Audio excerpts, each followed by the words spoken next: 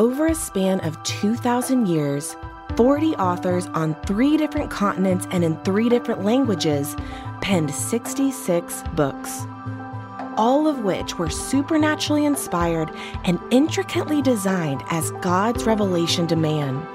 The spoken word of God, living and active, sharper than a 2-edged sword, recorded and bound just for us. Join us on a journey from Genesis to Revelation, all 66 books, the big book, cover to cover. This is Michael Easley in Context. We want to look at the book of Malachi today, and it's hard for me to embrace that we've come to the end of the Old Testament. When we started this series, I thought I was crazy. Some of you thought I was crazy. That's okay. There's probably some truth in that, but we are coming to the end of the Old Testament, and it's been a remarkable study for me personally, what I've learned going through each book, trying to ask and answer questions. What do we need to know about this beyond date, beyond time, beyond who the author was? And it's been reinvigorating for me personally, and I hope you as well, as you've opened the Scripture along with us. This book is super easy. It's 55 verses. And I was struck again the last 10, 12 days with the comprehensive nature of what Malachi puts in this short little minor prophet. Let's begin where we do often with Ken Boa and Bruce Wilkinson's Talk Through the Bible summary paragraph. Malachi marks the close of the Old Testament prophecy and the beginning of 400 years of silence between the Old and New Testaments. Having learned a little from their captivity, the people soon lapse into many of the same sins that resulted in their exile in the first place: covetousness, idolatry, mixed marriages with pagan people, abuse of the poor, calloused hearts.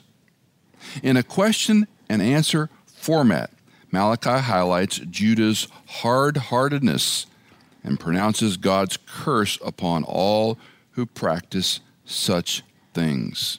They continue, "It will remain for John the Baptist, the promised forerunner who would come in the power and spirit of Elijah, to bring a hope-filled message.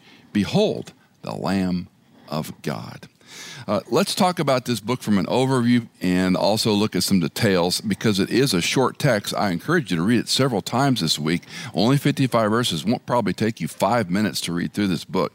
But in 55 verses, 21 times we have this reference of the first person, God speaking my.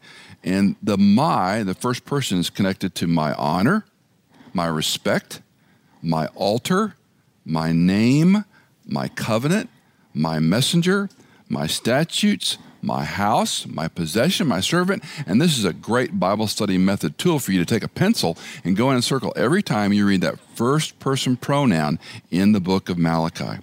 Of these 55 verses, 47 is God speaking in a personal way. This is a bit unique in some of the prophecies we read, because this minor prophet, as short as it is, focuses on who this person God is, what is his, and then he speaks directly to his people. So it's an interesting book in that regard.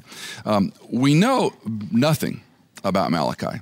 Nothing at all about him. The name either means my angel or my messenger, and it's tied with another reference in chapter 3, verse 1, where Jesus is referred to as my messenger. So it's a very interesting comparison. If he's named my messenger, we might call it little m messenger, my messenger, big M, my big M messenger, were Jesus Christ. So there's a bit of a word play going on. Malachi is a photo finish to a very long document of the Scripture called the Old Testament. And even in the recent days, 10, 12 days, I've been poring over this book. I have learned things I've never seen before. And isn't that the richness of the Scripture? That when we're in the Word and we spend time in it, we see things. I joke in my own life, morning by morning, new verses I read. And I saw all kinds of insights that I have missed over the years reading the book of Malachi. So I want to encourage you on in your own Bible study.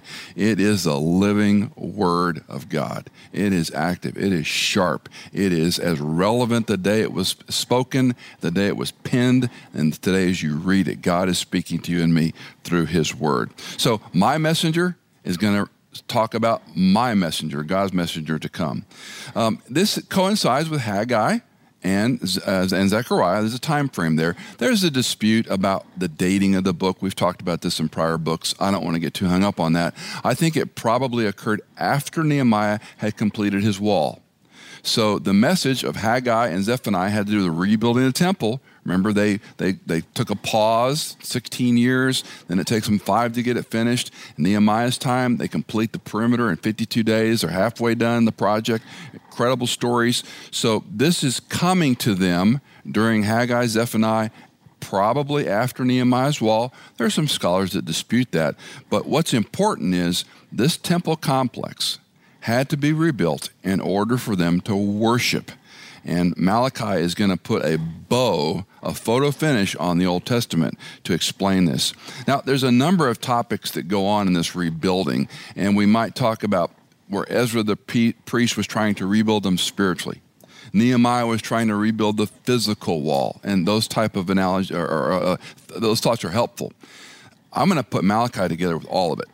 Malachi is talking about the internal structures of their heart and their mind, as well as the physical structure of the worship complex. And again, it finishes the Old Testament very well. Now, remember, they're still under Persian rule. So there's been 3 waves of the Jew coming back to repatriate Jerusalem. But the Persians are still ruling them. That can't have been fun. That was a hardship. Even though they were allowed to go home, they're going home to a destroyed community, destroyed homes, destroyed complex, and the Persians still have their thumb on them in their ruling system. In this very short report, it's interesting to see what Malachi is going to address. I remind you, the Holy Spirit impresses the prophets to write these things. It's not just their idea. This is inspiration. And what God the Father inspires Malachi to write is striking because it talks about sacrifice, about tithing, about offerings. We're going to look at issues about marriage and divorce.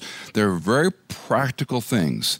And the overall picture, if I could give you a sense of what Malachi is addressing, is the apathy of the pious Jew who just doesn't care. They just don't care. They don't care about the marriage situation. They don't care about tithing. They don't care about offerings to God, the sacrificial system. They just don't care. And it may be the reason they don't care is because they're in ruins. The Persians have their thumb on their neck, and they are not going to see a happily ever after in their lifetime, which is a theme we've talked about a number of times through the minor prophets. Now, let's think about his style, and let me suggest an outline because that can also help in our understanding of these books. Malachi's style is unique to the minor prophets. He's the last of the 12. I'm going to use this word interlocutor. Sometimes people say interlocutor. I think it's interlocutor. Remember Paul's writing? When Paul writes in Romans, it's as though he's talking to a person. So we think about Romans 6, and he's talked about grace and how phenomenal grace is. And they say, well, if grace is that wonderful, then I can just sin. It doesn't matter. And what does Paul say in Romans 6:1? Shall we continue in sin that grace might increase? May it never be. He's answering a question or an objection. Now, we don't know if that was a person or that sort of the group think of the Roman Christians that he was hearing. It's very similar to what Malachi is doing in his book. He's writing to a person that's dissenting with him or disputing. In fact, some people call it disputation literature. It's because the idea is he's back and forth. He's answering these questions, and it's an important style to see. Now, it's not necessarily one person, but it's this sense of, well, and this is nothing new, right? We understand this. Well, I can't believe that because God wouldn't be that way. Or why does it matter? Well, let me tell you why it matters. Let me tell you how God truly is. So there's this interlocutor going back and forth, if that makes sense. Now, the interesting part about this is there's 6 messages or oracles that are going to unfold in the book. And this is one way of outlining it. There, as we've talked about in all these books, there's numbers of ways to outline the scripture. But these 6 objectives or these 6 oracles are helpful in putting framing around what's happening in this dialogue back and forth. And we'll look at each of those. I want to begin by reading the first oracle, which is in chapter 1, verses 2 and 3. This is the opening oracle, and it's about, does God love us? I have loved you, says the Lord, but you say, how have you loved us? Was not Esau Jacob's brother, declares the Lord? Yet I have loved Jacob, but I have hated Esau. And I have made his mountains a desolation and appointed his inheritance for the jackals of the wilderness. You don't think I've loved you? I've loved Jacob. Jacob becomes, of course, Israel. I've loved you. I dealt with Esau.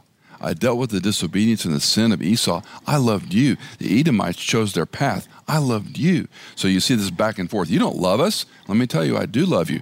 If I didn't love you, I would treat you like I treated Esau. I would treat you like I treated Edom. I would judge them for their sins.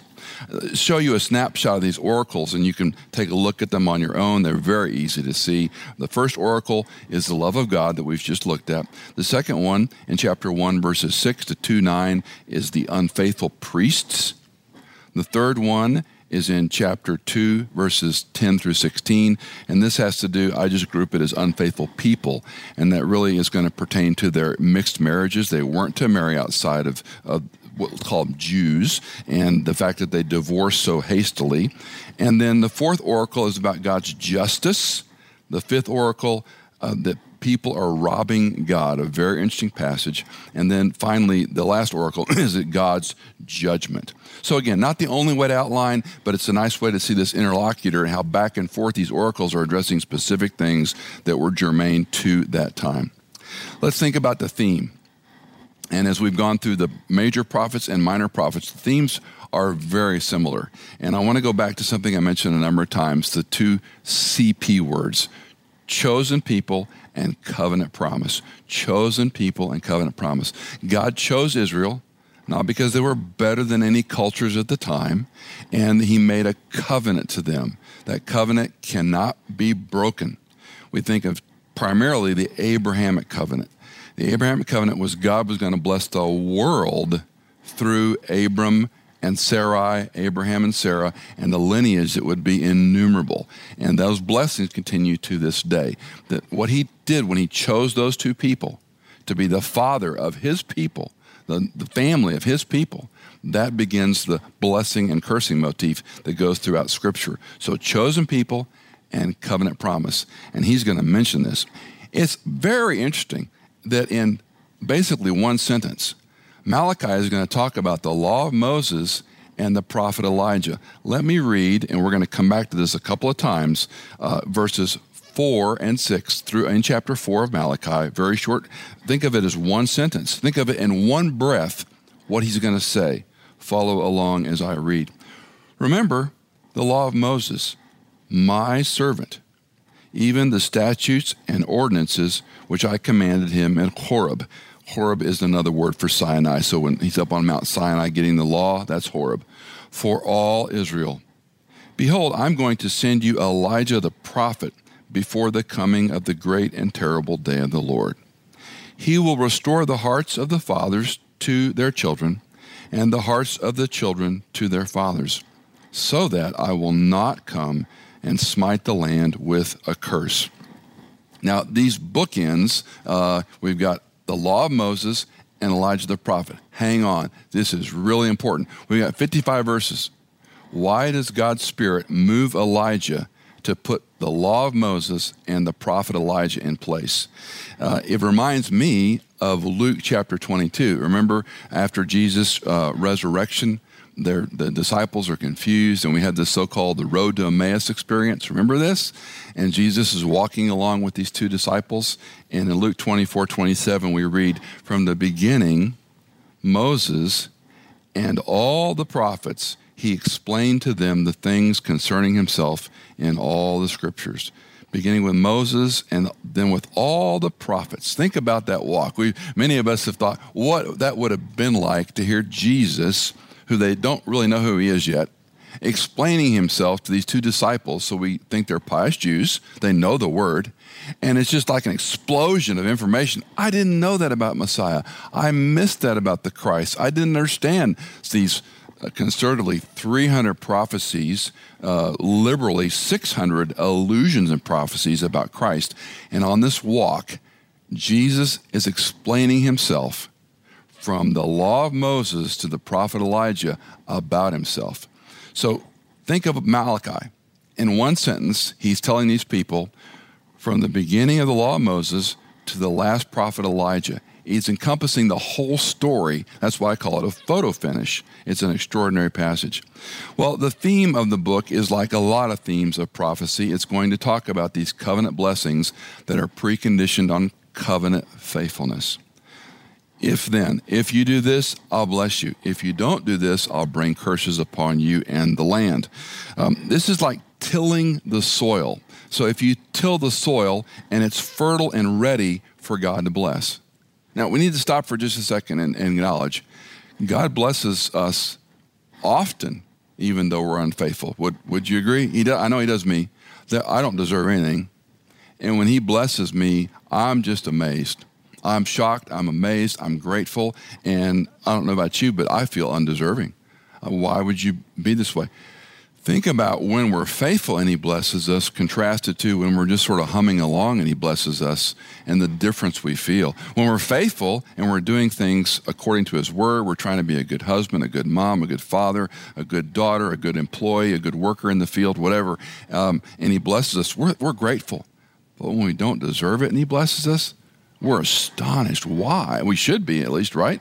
Well, this theme that tracks through it is that the best hope we can have for God to reign is to have fertile, faithful soil. That's the picture.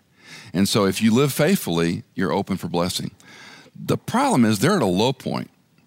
They're not going to see big blessings, let's say. They might be blessed, but the outcome is so bad. They have returned and been repatriated to a broken world. They're going to die not seeing the promises that were made. What's the motivation to live faithfully? Why should they care? Why should they live better off? We could summarize it, if things are so bad, it's not worth living well. If things are not going to get better, why should I be faithful if it doesn't matter? And just this week, between healthcare workers, a pastor that some of you might know, a nationally, globally renowned pastor, took his own life. Things go wrong in homes. Marriages are falling apart. Children are wayward. There might be abuse in a home right now. And you go, if things are so bad, why continue? That's a valid question. And God is saying, I want you to be faithful to my covenant promises, knowing there won't be covenant blessings. You can't expect them. Not that you're always going to get one-to-one, but the ground is fertile when it's faithful for when God reigns, the blessing to be realized. It's hard to live in that tension of knowing something. I'm not going to see this a good outcome, but I still need to live faithfully no matter what. Joyce Baldwin, who I mentioned last week, is an extraordinary Old Testament scholar, and she observes the last 3 verses of Malachi form a fitting conclusion to this book, which itself competes with the book of the 12, in other words, the 12 minor prophets. So this is the last one. In references to the law of Moses and to Elijah the prophet, with both of whom Jesus conversed on the Mount of Transfiguration. And that can be found in Matthew 17, verse 4. There is a backward glimpse to the covenant requirements and a forward look to the one who will work for their fulfillment. Let me read that again. There's a backward glimpse to the covenant requirements. So go back to the covenant promise God made, and a forward look to the one who will work for their fulfillment. The promise of the coming of, quote, Elijah, close quote, ensured one more prophetic voice before the end came. Now, that's a harsh phrase to read, this great and terrible day of the Lord. It's a hard thing to choke down. And I want to spend a little time in this passage I've already read once, but I want to read with a little different lens this time. Look again with me at Malachi 4, verses 4 to 6. Remember. Big word, that's the first word. Remember the law of Moses, my servant, even the statutes and ordinances which I commanded him in Horeb for all Israel. Behold, I'm going to send you Elijah the prophet before the coming of, here it is, the great and terrible day of the Lord. He will restore the hearts of the fathers to their children and the hearts of the children to their fathers, so that I will not come and smite the land with a curse. Remember, in a way, sums up all the Pentateuch. Remember when we started our study in the big book, the first 5 books, Genesis, Exodus, Leviticus, Numbers, Deuteronomy. Let's call that the corpus, the body of the law. Obviously, the Old Testament contains the law, but let's think of those 5 books as the primary text for the law of God. This comes through the law of Moses. So what we've got here is this summary, remember. Now, remember is a choice. Remember is always a declarative choice. Don't forget. Remember to take your lunch money. Remember to take an umbrella. Remember to take your sweater. Remember to take your charger with your phone. Remember to take your phone. Remember you have an appointment today. Why? Because we forget everything. Spiritually, we forget everything. And so the emphasis of the Pentateuch was remember what God has done. Remember his word. Remember his covenant promise. Remember his chosen people, because we tend to forget. Deuteronomy is the past.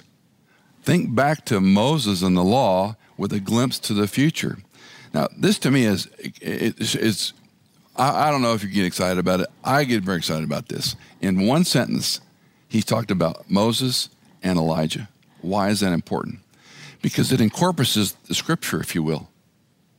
From the first time God spoke to a man face to face and gave him the law, which is, I'm going to argue, those 5 books, and that's brought down to man. Later, of course, we're going to understand the Abrahamic covenant, how this sews together. But Moses was revered by all Jews, unlike any other prophet, because he spoke to God, because he brought down the law. And we've got these these emblems, if you will, these stone tablets that have the so-called 10 Commandments, the Decalogue on them. But there was much more involved than just what was inscribed on those 2 tablets. So the law then is given to Moses, is given to his people. And why Elijah? Elijah was the last, let's call him, super dramatic prophet. Of course, Elijah calls down fire. Elijah destroys the prophets of Baal, probably the prophets of the Asherah as well. All the spectacular miracles occurred under Elijah. Elisha had more miracles, at least the scripture records more, but they're not as big, not as fancy. They're not as incredible, we might say. So Elijah forms this bookend on prophecy, but they've already mentioned John the Baptist. John's going to come, and what are they going to say? Is he Elijah?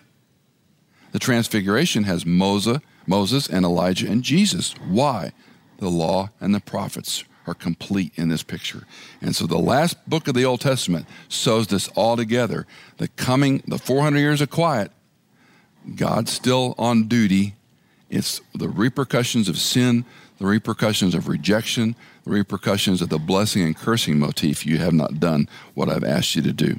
Let me make a few observations about Malachi 4, verses 4 to 6 to help you see it. Again, the first one, the word remember. Secondly, having looked back, we're looking forward to the great and terrible day of the Lord. I actually love that phrase, but it might creep some people out. It's a great day. It's a terrible day.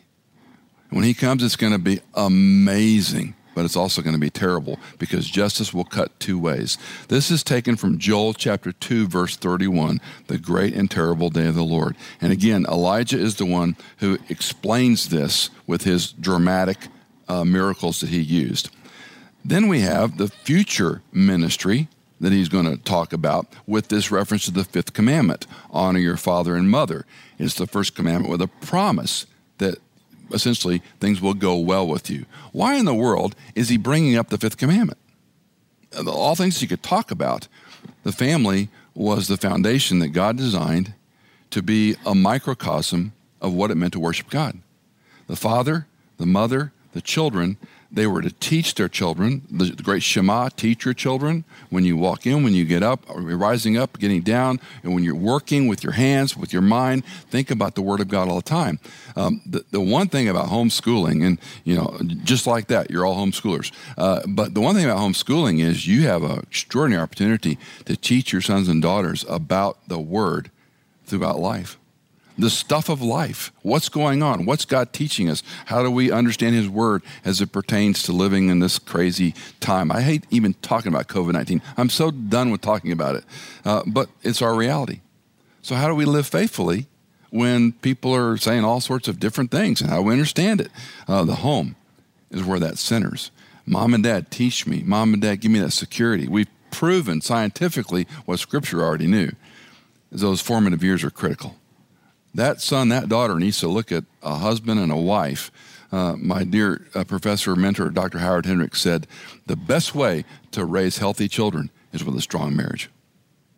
If you have a strong marriage, they're seeing it acted out. Parents parent differently. Dad might be a little more strict. Maybe mom's more strict. One's more lenient. One will give you money. The other one won't. They're two different people. That gives us a picture of how two sinners work together the way God intended. You want to raise healthy children? You have a really strong marriage. Malachi is referring to this, the hearts of the father and the hearts of the children. This goes back to what God designed. This goes back to the intent of this whole idea. And this curse gives us chills. But let's go back to the first family. When Adam and the woman sin, and I call her the woman intentionally because she's not named Eve until Genesis 3 after she bears a man-child named Cain. It's the man and the woman. Forget all this gender discussion and debate. The text says ish, ma'ish, ish, isha. It's man and woman. She's not called Eve until she has the child, and then she's renamed living because she's the mother of life now going forward. So the Adam, and his woman are in the garden. This was a relationship they were to have. They fall. They go into exile because of their sin. And now we've got this family system. Are you going to train your children to follow me based on what I told you and taught you? Of course, right away we have a murder. Right away we have to deal with that. And another son's born to him, Seth is born. But we have this storyline that goes on that is a family system. And that was the fabric. So when people talk maybe cavalier or glibly about the family being the center of the nation, it is. The family unit and how we teach people about the love of Christ, following him in his word. Don't let the world teach you theology. Don't adopt this nomenclature about what the family is and isn't from the world. They don't know what they're doing. God does. He designed it. And the book of Malachi says from the law to the prophets, by the way, I'm going to return what was broken. I'm going to return the father to their children and the children to their father. It's a beautiful bookend. The problem is this is hard soil of indifference. And if we're not living faithfully, we're not cultivating our spiritual lives to receive this information, to receive this blessing. We're living in apathy or in indifference, or I've got it figured out. And that's where the people at Malachi's time were. Joyce Baldwin calls it an uneventful waiting period when God seemed to have forgotten his people. An uneventful waiting period when God seemed to have forgotten his people. And that can lead to apathy. That can lead to indifference. That can lead, if the prospect for rain looks dim, why plant a garden? If the prospects for rain look dim, why treat your lawn and fertilize it and go to all sorts of extraordinary efforts to have a pretty lawn if it's not going to rain? If God's not going to bless, why live faithfully? That's their feeling. That's their motivation. Malachi, again from Joyce Baldwin, Malachi's remarkable ethical thrust has lost none of its cutting edge through the passing of time. We have to read these folks slowly because they use a broader vocabulary than we might be accustomed to. Malachi's remarkable ethical thrust has lost none of its cutting edge through the passing of time. His teaching, both negative and positive, strikes at the heart of nominal, easygoing Christianity as it did at that of Judaism. Think about that statement. And we're easygoing, we're cavalier, we can do what we want. I'm a Christian. Grace is, I can get forgiven. It doesn't matter. I can choose all these things the world's telling me that are okay. Nothing's different. Nothing different. Joyce continues, can it be that the book is disparaged because, quote, with man as the filter through which the word must pass, or, if you like, arbiter of the meaning of the word, it is inevitable that he will censor out what he does not wish to hear and audit only what is predisposed to hear. Again, wonderful language, a little bit hard maybe for us to grasp at first reading, but she's saying, look, if I can filter this the way I want, then my identity can be whatever it wants. I can live however I want. Divorce, remarriage, it doesn't matter. I can do what I want. That's what Malachi is calling on the carpet. You weren't supposed to marry outside of Judaism. You weren't supposed to divorce at will. You weren't supposed to stop giving to God. You were supposed to tithe. That was a part of worship. I don't care. I'm going to do what I want. And that's what Baldwin captures so well. With man as the filter through which the word must pass, I can interpret it the way I want. Those of you that know me know I have this. I have a lot of pet peeves. But when I'm in a small group and someone reads a verse and they say, "What does this mean to you?" and we go around the room and pool our ignorance, everything, my sanctification is on the edge from exploding. I don't care what it means to you. What does it mean? What does it mean? How do I apply it is the question. How do I understand it? What do I learn from it? I don't care, as Joyce says, to take the word pass through you or to be the arbiter of the meaning of the word. I don't think that's what that means. And this is the argument people use when they live in sin. Well, Jesus and I have an arrangement. I know that's what the Bible says, but Jesus and I have an understanding. Malarkey, baloney. That's a lie. And we get seduced because we'd rather define God our way than follow God's definition of himself. This is the all too ongoing problem. I've said for years, we've turned our personal rights into gods. We've turned the I, me, my into our little idols, little g gods. I do this. I'm this way. This is how I was made. This is what I want. I don't care what they say. I know I shouldn't, but I'm going to do it anyway. That's exactly what Malachi is addressing. The most egregious thing we can do is to make ourselves to be God. And when you and I redefine the scripture, when we're the arbiter of the meaning, when we're the one who interprets the word to our liking, we are guilty of an egregious sin before God. Apathy is tough to deal with. And if there are a number of lessons from the book, but I think the hardest thing for us to overcome people that don't care. I have had over the years the challenge of trying to work with people who don't care. There's the axiom, everyone is motivated, but you can't motivate anyone. When a person doesn't care, how do you motivate them? How do you help them change? Well, you can't, but you want to, and that's the tension. And I would put a pulse on American Christianity to say we're the most self-centered, we are the most at ease people group. Materialism and consumerism taken to the extreme has made us trust the wrong things. And so at the end of the day, we can smugly say, well, I just don't really care. And when those props are taken away, if God allows your health to go south, your finances to go south, your relationships to go south, your marriage, your kids break your heart, fill in the blank, then we get spiritual. Then we get religious. Then we need God. I can't tell you how many people have come to my office over the years and tried to convince me why they need to get a divorce. I'm not discompassionate, I'm not unkind or uncaring, but I listen to their story and I tell them two things. The first thing I tell them is I don't give anybody permission to get divorced.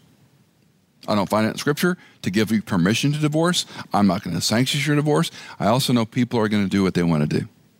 So I can't stop you from doing it, and I'm not going to give you permission. Now, that said, I'm not uncaring. I'd love to help. There's good help available. Well, I've been to counseling. All those stories I've heard for 40 plus years. The last question I leave them with, because they've already made their mind up, and I don't mean to hurt your feelings. Most people, when this comes up, they've already made their minds up. And the last question I asked them is, what do you think Jesus thinks of your decision? And I'm not trying to shame them in a bad way. I'm trying to turn up the heat to say, this doesn't matter what some pastor or preacher or counselor tells you. What matters is, what do you think Christ thinks of what you're doing? And then I leave the Holy Spirit to work. People are still going to do what they want to do. They robbed God. How have we robbed God? You haven't given offerings. You haven't followed the sacrificial system. You haven't given a tithe of your first fruits. I'm trying to bless this unfertile land, and you're not doing what I've asked you to do. The most astonishing thing I learned about giving is you can live better on 90 or 80% than you can on 100. You will be blessed if you give to the Lord more so than if you hoard. It's a fact. It's a theological fact. It's not prosperity theology. Do you trust me with the first? If you do, I'll take care of you. If you think you can do it on your own, good luck. You will live better on 90%, on 80%, whatever number you come out, 70%, than you will live on 100% if you do this God's way. And he's calling them out. Your disposability of marriage, your greed with money, your going beyond the borders of marriage and what I told you could do. Very common things. So the lesson I have for you and for me is pretty simple. Ask God to break your heart for what matters to him. Ask God to break your heart for what matters to him. The problem with Western Christianity, it's an I, me, my religion. And I mean that in the sense of a religion, not a relationship with Christ. Ask God what breaks his heart and what you need to do to align yourself to him. That's worship. Put the I, me, my down. You, yours. You're the one that's important, not I, me, my. Will he care for us? Yes. Does he love us? Yes. Is he a perfect father? Yes, yes. 1,000,000 times yes. But we've gotten this thing out of alignment, in my opinion. Christianity has become a consumable religion as opposed to a worshipful relationship with the creator of the universe. And that's the big differential. I'm going back in this chapter of my life in my 60s and taking on some new projects. And one of the things that I'm really enjoying doing is going back and reading some true classics. And I'm not saying anyone else should do this. I'm weird. We all know that. But I had to read Augustine's Confessions when I was in seminary, and I've told Cindy, my wife, I said, I had to read it, but I can't prove it. And so I'm going back, I'm rereading it. I've gotten a number of resources to help me read it, and I am having a ball. This is written, Augustine is perhaps the most influential person in Western Christianity once we turn to the end of the book of the Bible. That's not an overstatement. The things he dealt with in his life as the bishop of Hippo in northern Africa for a period of time is the stuff that's seminal to how we talk about Christianity today. Now, I'm not worshiping history, but these were men who grappled with the same things you and I are grappling with. And if you know anything about Augustine, you know the line I'm going to read in a moment, and I'm going to read a longer section of it. Now, let me give you a little qualifier. When you read Augustine, it's like reading English Bibles. There's New American Standard versions, there are King James versions, there are net versions, because it's a translation, and it's a cumbersome language. It's not a difficult read in the sense it's not long, but it's pithy and meaty. And what I'm going to read is a little different than you're going to watch on the screen, but you'll hear why. It's close enough that you'll be able to track with me. This is in book 1, and this is his first paragraph that he writes. Let me read it. I'll try to read carefully so you can take it in. Great art thou, O Lord, and greatly to be praised. Great is thy power, and of thy wisdom there is no number. A man desires to praise thee. He is but a tiny part of all that thou hast created. He bears about him his mortality, the evidence of his sinfulness, and the evidence that thou does resist the proud. Let me stop for just a second and add, I'm not presuming everybody wants to worship God. Everybody loves God. I am believing that God's making us in his image. There's something going on in the heart of man. There's something going on in his mind. The dark night of the soul, the meaningless experience when you're out in the wilderness, when you're on a canoe, when you're out in the ocean, when you're by yourself, something beckons, not some metaphysical thing. It's the image of God that we're designed in. And Augustine picks up on this with this beautiful phrase. He writes, thou dost so excite him to praise thee in his joy. And here's the line you know if you know anything about Augustine. For thou hast made us for thyself, and our hearts are restless until they find their rest in thee. Grant me, O Lord, to know which is the soul's first movement toward thee, to implore thy aid or to utter its praise of thee, and whether it must know thee before it can implore. For it would seem clear that no one can call upon thee without knowledge of thee. For if he did, he might invoke another than thee, knowing thee not. It gets a little cumbersome, but what he's saying is, how do I know I'm calling on you and imploring you? Am I doing it the right way? And then he thanks him for his word, and he thanks him for the preacher. And the preacher is probably one of his superiors that taught him the scriptures. But that phrase, let's look at it again. Thou hast made us for thee, and our heart is unquiet or restless until it finds its rest in thee. When we close the chapter on Malachi, I would ask you to ask God to break your heart for what matters to him. You and I live in between. I don't know what the future is going to look like. I don't know what post-COVID is going to be. I don't know what it means to go back to church. Nobody does. The opinions are out there. God bless you if you want to go read them all. Knock yourself out. He's sovereign. He's in control. He loves. We are not unique. We're not better than prior generations, nor will we be better than future generations if we should continue to live. How do you live in between? This was the question for all the minor prophets. Covenant people, covenant promise, chosen people. Will you live faithfully no matter what your experience tells you? We become apathetic. We become fat. We become lazy spiritually. If I could turn up the fire underneath you, what breaks God's heart? What will motivate you to care even though we're in between? That is the critical part of Scripture, is that it's God's Word, God's Spirit, and God's people come together and align to be more like Him, not more like the world, not more like somebody's opinion about the world. This is our plumb line. This is our measuring rod. It's always faithful. It's always true. It's always just. It's always right. You will never waste time resting in Him. Michael Easley in Context is fully funded by our listeners. If you are a regular listener, would you consider giving a one-time or perhaps monthly donation to support our ministry? You can give at michaelincontext.com. In Context is edited, mixed, and mastered by Tim Hull, produced by Hannah Seymour, and music composed by Chad Gates.